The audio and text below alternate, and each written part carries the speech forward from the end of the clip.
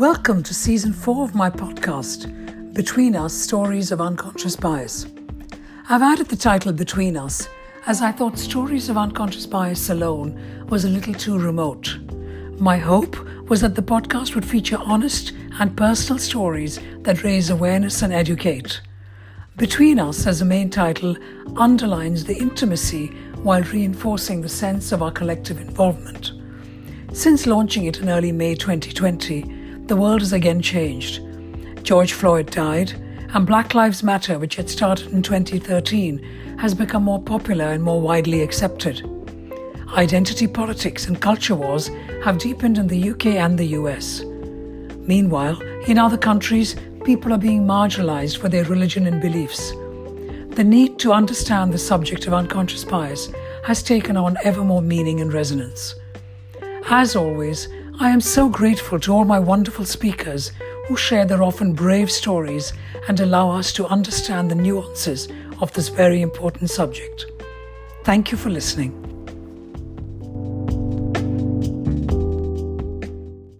I'd like to introduce Baroness Helena Kennedy QC. Helena is one of Britain's most distinguished lawyers. She has spent her professional life giving voice to those who have least power within the system, championing civil liberties and promoting human rights. In an interview from a few years ago, Helena was asked about her best and worst days of work. Successes like the release of Paul Hill, one of the Guildford Four, is a given. But what was moving and powerful was to hear Helena talk of supporting and winning the case with the battered women who killed their husbands after years of abuse, or the wife of the bomb plotter accused of failing to inform on her husband, or the gay man arrested by some prurient vice court officer as he left a gay club. Helena has conducted many prominent cases of terrorism, official secrets, and homicide. She's the founding force behind the establishment of the Bonavero Institute of Human Rights at the University of Oxford. In 1997, Helena was elevated to the House of Lords, where she is a Labour peer. She has published 2 books on how the justice system is failing women and has written and broadcasted on many issues over the years. Currently, she has taken on the role of director to the International Bar Association's Human Rights Institute. She directs the Institute's work upholding the rule of law and human rights globally. I am so very thrilled that Baroness Helena Kennedy is joining me today to share her stories of unconscious bias. Thank you so very much, Helena. Before we even discuss stories, what do you understand by these 2 simple words, unconscious bias? It's very easy to talk about bias, and bias, of course, is one of those things that as lawyers operating in the courts, and I work in the criminal courts, if we get a sense of any kind of bias, lack of impartiality from the judiciary is something that we are all too aware of. And so bias is something that is part of one's training, and one learns throughout one's professional life to be alert to it operating in others, and also to become aware of ways in which we have our own biases. Now, unconscious biases are those biases which are so deep-seated that we're not even aware of them. I'm conscious of certain biases that I have. I'm drawn to certain kinds of people. I'm aware that of course, we're more inclined to find comfort in the companionship of others who are like ourselves. And when I say that, I mean, you know, I love being with other women who are smart and intelligent and fun, and I'm biased in their direction. And I also am rather kind of biased against people who are very judgmental and who make decisions about people because of how they lead their lives or because they're different and so on. And so I'm conscious of the ways in which I have my own biases, and I try to challenge them within myself. Unconscious bias is that which is so deep rooted that it's quite hard to even get to. And those are the sorts of biases that people always deny having. There are the obvious things that happen.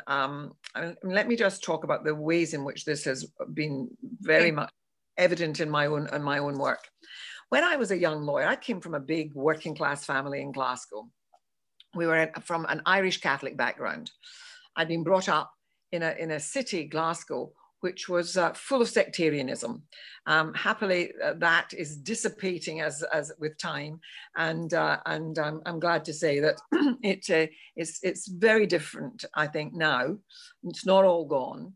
But some of those biases against Catholics, which I was brought up with, and to be fearful of, and to be made aware of the fact that as a Catholic, that we may face prejudice, bias, and that we may therefore not get jobs, not get into certain institutions or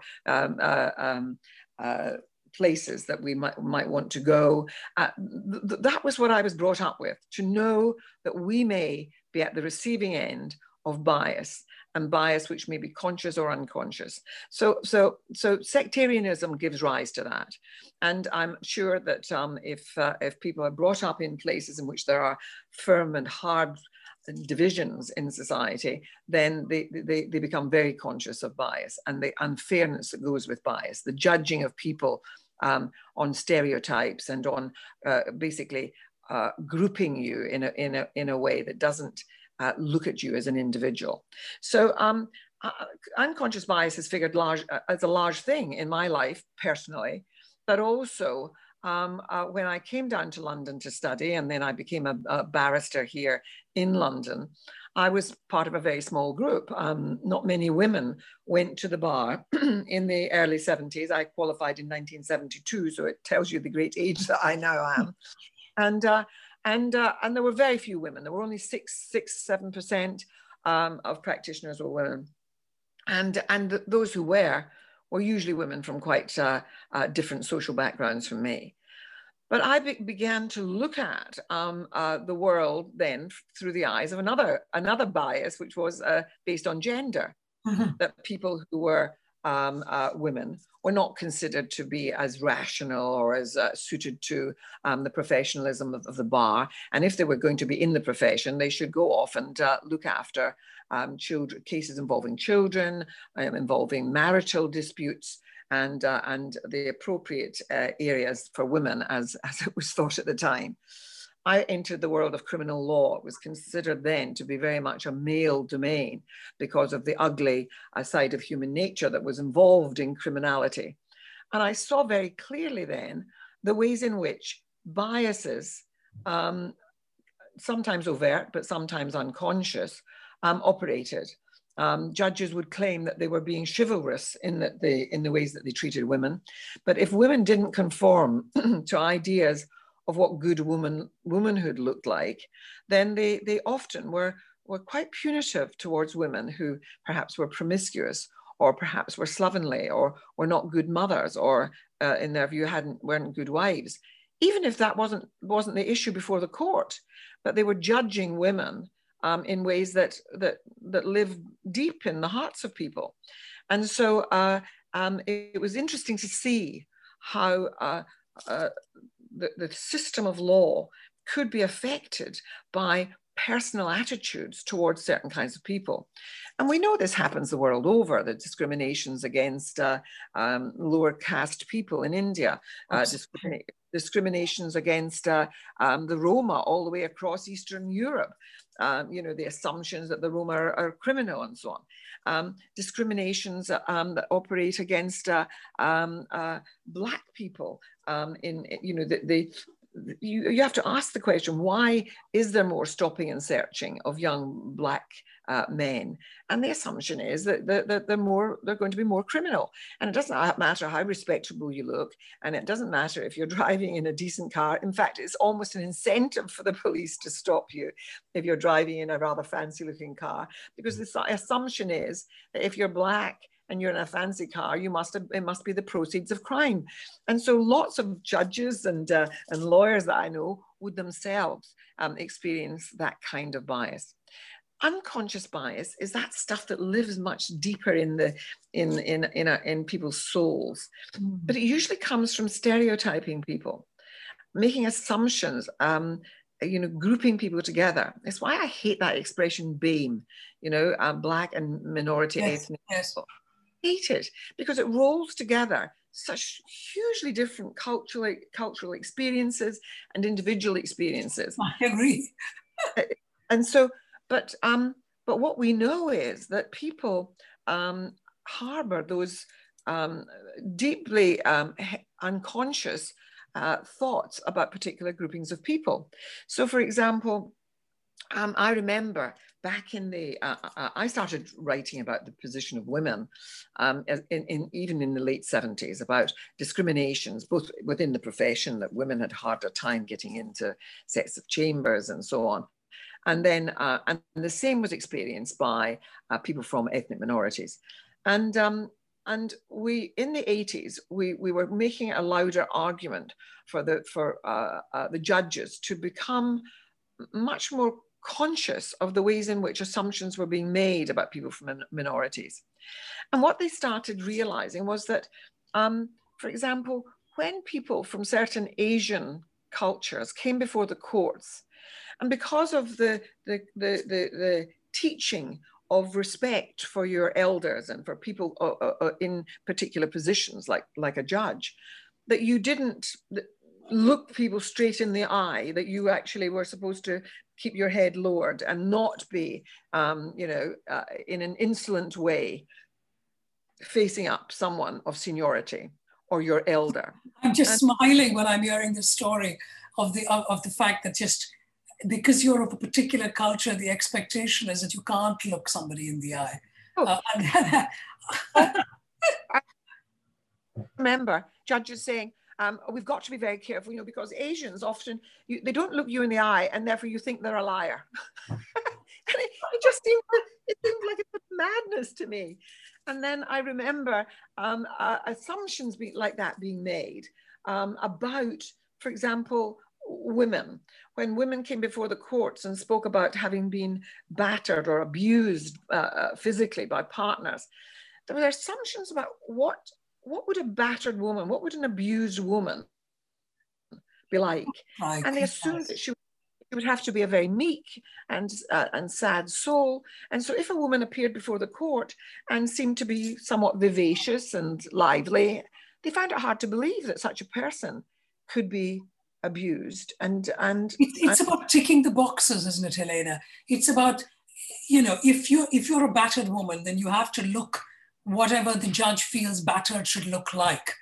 And if you don't look and you don't fit into that particular box, then their unconscious bias could be kicking in and not supporting the fact that you have been battered by an abusive partner at home. Yeah, and it was so interesting that people used to say things like, well, how was she able to hold down a job? If somebody actually worked outside of the home but was abused inside the home, well, how was she able to hold down a job and go out and serve behind a counter and do the job efficiently if all this was going on at home? They found it hard to imagine that you wouldn't have totally collapsed emotionally if you were experiencing this. And there was a sort of search for reasons why this must be untrue. And it was very interesting to me, the ways in which unconscious biases feed on stereotypes, feed on myths about certain kinds of peoples from Nigeria being, capable of all sorts of, because they're smart, sharp people, that they're capable of all sorts of fraudulent behavior. Assumptions about men from the Caribbean, assumptions about the sexuality of Black men. That's all manner of things that somewhere deep in the interstices and in the hearts of people live on. And you have to really encourage people to look and see whether these things are affecting how they make judgments, whether people in front of them have credibility, or whether you're not believing them and not attributing credit to them because you're hostile to aspects of their life story. I mean, this is so powerful, Elena, because I remember a quote a quote from you where you said something like, what all women deserve is to be able to choose freely the lives they want to lead, free of oppression and exploitation, filled with opportunity to be who they want to be. It is all about human rights. But and that obviously you know, when we're talking about unconscious bias, because what you've said is so powerful, and about the stereotypes, whether it's Nigerian, whether it's battered women, whether it's Caribbean, whether it's, you know, Asian people, it doesn't matter. It's all of these expectations that people have of stereotypical behavior. But where does that come from for you personally, Elena? I mean, you talk about being brought up in a working class Scottish Irish sectarian, you know, family, and you are where you are now. So, what kind of unconscious bias influences would you have had to go down that path of being a lawyer and defending women and others? Well, of course, my grandmother. I remember as a child the horror that was felt when my grandmother's great friend came with this terribly pained story that her daughter was marrying a Protestant. And the idea that a Catholic girl was going to abandon her faith and marry a Protestant was considered the most grievous of hurts that someone could visit upon their family, and of course she was exiled, you know, because of it. And those things happened. They happened in Irish families and in Northern Irish families, between in divided communities, where those hostilities lived on, and those ideas that the other side of a divide was pariah, you know, that they were outcasts if you crossed those lines. And so that was kind of embedded in you. Is that what you're saying? You grew up with these stories around you all the time, yes, and you kind of took it for granted. Is that what you're saying? Well, as a small child, I remember listening and being aware of those things, and then of course, I mean, I have to tell you. So if you want to ask me about my own prejudices, my prejudices are against fundamentalist religion. I don't like fundamentalist religion of any kind. I don't like it when it's fundamentalist Catholicism, Christianity. I don't like fundamentalism, which has hard rules. And I don't like it when I see it in Islam, and I don't like it when I see it as extreme forms of Judaism. I don't like it in any area where people adopt such fundamentalist views that the other becomes a pariah. But that's now, though, isn't it? And that's what the benefit of hindsight. But let's get back to when you're 10 or 11 or 15, and you're still very much with your parents and the influence that you have around you. Was there any particular moment that you suddenly had this kind of, for want of a better word, insight or aha moment, and accepting that this particular way of behavior is something you want to fight against and you want to do something different? Was there any particular experience that made you think differently?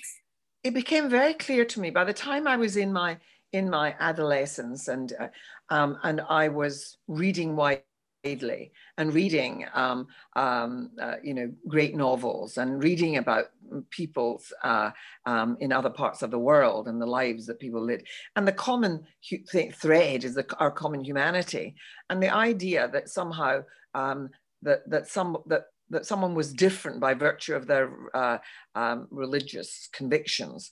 I began questioning it when I was 13, 14, 15, because I was reading so widely. I was a bookworm. I loved books, and I read widely. And I have to say that my own parents were not bigoted. My grandparents, most certainly, my grandmother on my mother's side certainly was. And my own parents were critical of that. My father particularly, because he'd been in the army, he'd traveled, and been with men from many different backgrounds, and he hated that kind of thing. And so the questioning began in my early teens.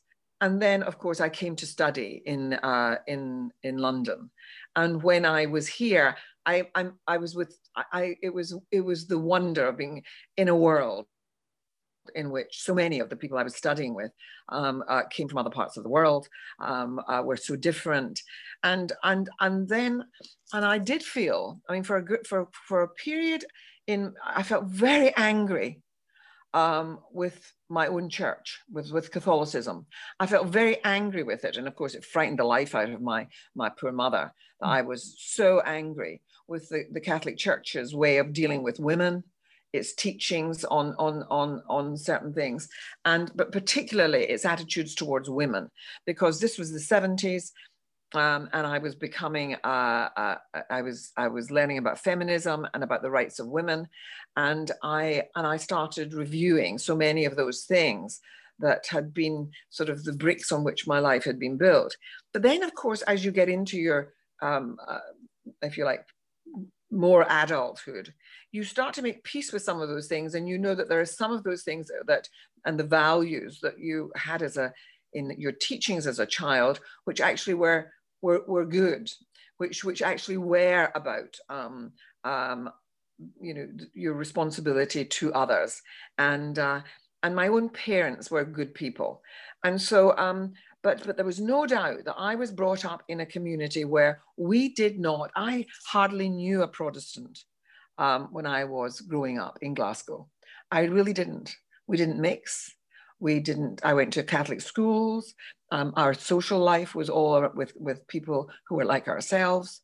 And so I knew nothing about people from other religions, but we were very good friends with my mother had Jewish friends. She was brought up in a poor immigrant part of Glasgow, where the immigrant communities were from Ireland or for people who'd fled Eastern Europe or Poland or wherever. And so my mother had close women friends who were Jewish. And so, but we were all given a hard time by the dominant Protestant community. And we knew that when my aunt applied for jobs and so on, it was clear that you'd gone to Catholic schools or you had a Catholic, if Mary was in your name, that was another indicator that you were a Catholic. Right. And so your chances of getting certain kinds of jobs were just not available to you. So there was that horrible sort of sense of being a community that was disadvantaged, and so those things, they for me, I think they informed the way in which I became a lawyer, because I wanted to give voice to people who had little voice within our institutions, within our society. It gave me an understanding of that, and also I kind of, the greater precepts of Catholicism still appeal to me, and but I feel very angry still that Catholicism has marginalized women, and in putting women on a pedestal with Mary, actually disempower women. And it does, doesn't it? Yeah. Yeah. But I was also thinking about another aspect of, I mean, I know, for example, that you had a very close friendship with the famous photographer Eve Arnold, the Magnum photographer. And she was known, I mean, I know that a lot of people think of her as Marilyn Monroe's photographer, but she was also known for taking photographs of, for want of a better word, the underdog, like the potato pickers, and was a friend of Malcolm X and so on. And I'm just, your friendships, you mentioned earlier that you implicitly, unconsciously kind of connected with people who you felt a connection with. Those were your friends. So I'm just trying to explore this idea of unconscious bias and friendships. And someone like Eve Arnold, I mean, would she have influenced you implicitly without you even realizing, for example? Oh, it's that famous thing that we are a part of all that we have met, and she undoubtedly was a really important person in my life. She became a very good and close friend. I mean, she was a lot older than me, but I adored her. And I have many of her photographs here in my home. She was a remarkable woman, and she was an intellectual. She took photographs of and is famed for many of her beautiful photographs of Marilyn Monroe, but the photographs that showed Marilyn Monroe to be more than just a glamour girl. Marilyn Monroe, who was a figure that was thoughtful and who was anti-racist herself. I mean, Marilyn Monroe, I mean, I don't know that people know, but Marilyn Monroe really stood out on racism. And when Ella Fitzgerald was being banned from clubs in performing because she was Black, Marilyn Monroe took a table in a club in Los Angeles and sat there on regular occasions and turned everything around for Ella Fitzgerald. I had no idea. Thank you for that story. Yeah, I mean, Eve knew Marilyn at another level and knew her in a different way. But and through Eve, I met wonderful people. And we were friends with Maya Angelou, the great Black American poet and writer and novelist. She was a remarkable woman, Eve Arnold. And of course, that's the great thing about life, is that if you open yourself and shed those unconscious biases, those fears of people whom you think, for example, might be hostile to you. I mean, that's one of the things that as one watches what's unraveling in the United States, and to see white supremacism and so on, that fear of wanting to live alongside people who are different, to deal with the original sin of slavery. I mean, by God, it contaminated the United States from the very beginning. Until that is dealt with, then there's going to be great division in the United States. And I have to say that coming to London and studying alongside people who came from the Caribbean, from Africa, from India and Pakistan to study law at the Innscourt School of Law, I loved that, and I was there with them. There was a great cohort of upper-class white men, but my interest was in all the different people who came from so many parts of the world to become lawyers. I love that. But you said, Helena, that it's about really trying to. I'm paraphrasing what you said, but look at the world more openly and more, be more accepting. But the problem is that most of us, because we have biases, we don't know that we have them. They're unconscious, they're implicit. And so we might just fall back into the same old routine of what to expect and fall back into the stereotypes. So how do you personally manage your introspection and your unconscious biases? Well, one of the things that was important in my sort of evolution was that when you're at the bar and you're doing a case, and I was a sort of warrior on behalf of people who were often, the underdog, as you've mentioned. There is a thing about doing a case, and it may be a culture that's created at the English bar, which was that you would fight hammer and tongs with the person on the other side. But somehow afterwards, you were still part of the same world, which was to preserve the rule of law. And so it was one of the things that was an important part of maturing, was that you don't loathe the person who's on the other side, and it's very interesting because it's like that in the House of Lords. You may have very different views from people, and you may absolutely disagree with them on politics and on policy, but there's a way in which you have to find a way of having a proper discourse, even when you feel that you have very little that you share in your worldview. There has to be some way in which you can cross that divide if you want to make any kind of progress. It's like the business that's going on just now. Now, look at the arguments that are taking place about China and human rights. Now, I've been talking about China and human rights, I have to tell you, for most of my adult life because of the horrible things that have happened in China. But at the moment, we have to make a decision. We have to be, on the one hand, fierce in our protection of human rights, of the Uyghur, of the people who are being persecuted, of the citizens who speak about human rights in China and who are absolutely tormented and persecuted in ways that are horrifying. And we have to speak out about that, and we have to try and bring them to the table. But we do have to try and bring them to the table. We have to try and find a way of having a conversation with China about why the world is angry about the abuse that is taking place. And of course, what China would say to us, as is that great old word that was thrown around during the Brexit debacle here in Britain, is they will say, it's about sovereignty. We can do what we like inside our own borders. But what we all tried to do after the Second World War was to actually break down some of those borders, those barriers, and to create some kind of shared set of values where we had to try and have some sort of rules-based world, and to draw everybody into a consensus around them. And we have to try and do that again. So while we might abhor the views and the things that are happening in places in the world, we also have to find ways of drawing people into conversation, getting them to come to the table, not just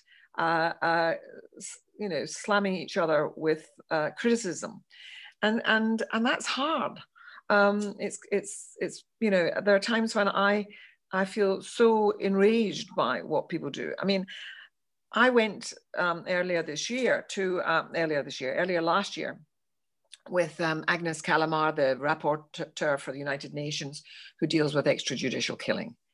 And Jamal Khashoggi, the Saudi Arabian journalist and critic of the regime, had been murdered in Turkey. And I went out as a legal expert on that team, and we listened to that man being murdered. The tapes that Turkey unveiled the fact that they had been bugging the consulate, and therefore they had the evidence of what happened. Mm. Otherwise, we would never have known. And listening and hearing the terror in growing in a man who entered that consulate confident and speaking in a confident way, and you hear his voice as it would be when he was interviewed on television. Mm. And then suddenly he realizes that he's facing death in the eye. And these people who had come there to kill him, descending upon him, and the way in which he was killed was horrifying. It was. And all I can tell you is that I do feel a huge rage against the Crown Prince in Saudi Arabia, because I don't feel that he has taken full responsibility for that outrage. And I don't feel that the world has condemned it enough. And I have to keep saying to myself, is my rage about any form of a particular kind of bias because I can't stand the hypocrisy of the way in which this man lives his life, and some of his confederates do, enjoying the riches while at the same time pretending about something to do with religion and adherence to certain precepts. And let me assure you, I have to stop myself feeling deep-seated bias when I come to confronting some of the people who I feel are responsible for wrongdoing. And the thing about it is that when you allow bias to enter into your framing of accusations, it can actually it can destroy your case, because the appearance of bias can make it clear can make people doubt the truthfulness of the accusation or the strength of the evidence. And so it's very important that we find that we identify the ways in which we are allowing ourselves to be motored by some kind of bias. Oh, that's extremely powerful. It's whether it's, I mean, we would never be in the experience, have the experiences that you do in terms of being a barrister or a lawyer and defending the kind of cases that you are, but we can still learn from what you just said to us because it is about really consciously listening and engaging and not jumping to conclusions. It could be that simple, whether you're a Tory and I'm a Labour supporter, and that means I don't agree with anything you say, is silly. Listen and engage and explore rather than just making an assumption that I'm right and you are wrong, or the other way around. No, I mean, this has been wonderful. But there is an interesting thing, which is that I do remember doing a case where I was acting for someone who was accused of child abuse. And it was a very difficult case for me to do. I'm the mother of 3 children, and acting for this man was hard. And as a barrister, you have to somehow deal with, and they're not even unconscious biases, but in there are the biases that that you might have, that child abuse is so horrifying and comes very close to home if you are a parent of young children. But the even deeper unconscious things that you might feel, and you have to somehow be aware in order to put it to one side. If you aren't aware and don't question yourself, then you can't say, I put it over here and I'm not going to let it interfere with my performance on behalf of this man and putting his case to this jury and to this court. That's hard. How do you do that? I mean, seriously. No, but it is hard. I mean, there are times, obviously it becomes easier the more experienced you are, and the more the more you're in the profession, and you become accustomed to doing it. But it is hard, and there are times when it's harder, and when some cases will really try test your professionalism, and you have to. And I think that you can't, while you're denying that you have any of those emotions, then I think that you're taking risks of letting bias affect you. But you have to identify your very strong biases and unconscious biases in order to try to put them to one side. That makes an awful lot of sense, absolutely. So first become aware of it, and then based on the situation you're in, put it to a side and really focus on the job at hand, whatever that might be. Yes. I remember once representing a young man, and it was in relation to a terrorism matter. And I was chatting to him about his family. And my junior counsel in it was a young man. And my client went into his wallet and took out a photograph to show me a photograph of his children. But his wife was in the photograph, and he put his thumb over his wife's face so that my male colleague who was working with me on the case did not put his eyes on his wife. And I felt a sense of horror that the assumption was that this young man who was with me working on this case and working so hard, that he would cast his eyes on this woman and somehow be coveting her or thinking of her in some kind of sexual way. It was so inappropriate and such a kind of folly of this man, and I felt hostile to him for doing that. And I had to say, this is his belief system, and I have to just accept it and move on. But I remember the sense of hostility that I felt towards him, my own client, because of his attitude to women. That women were basically always capable of taking people towards sin, of leading men to sin, and therefore need to be covered. We could talk forever and ever. Your stories are so powerful, Helena. I'm so appreciative that you've made the time No. for all of us to hear your stories and to understand. So any last kind of, I don't know, you've given us lots of advice already, but any last advice, top tips you can give all of us listeners on how we can manage our unconscious biases? No, I think that it's, we really have to reflect on the things that creep in to our way of seeing other people, and address them and seek to address them. And I really do. I mean, you said earlier on something very important. You said this is really in some ways about human rights. It is, because one of the things is the thing that we all share, the yearnings that we all have, that we all yearn to love and be loved, that we all want to know and understand. We all want to be treated with respect, and not to be disrespected. And so even the kids on the street who say, "Don't diss me," it's about feeling that they're being treated as lesser.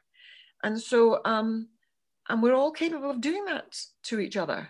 And so we have to be mindful. I mean, I think that actually it is about a level of mindfulness helping us towards recognizing our own ways in which we make those judgments of others, and be more open to seeing the good in the other. And that is so moving and so powerful. Baroness Helena Kennedy, thank you so very much for sharing your stories of unconscious bias. Lovely to meet you and to be with you.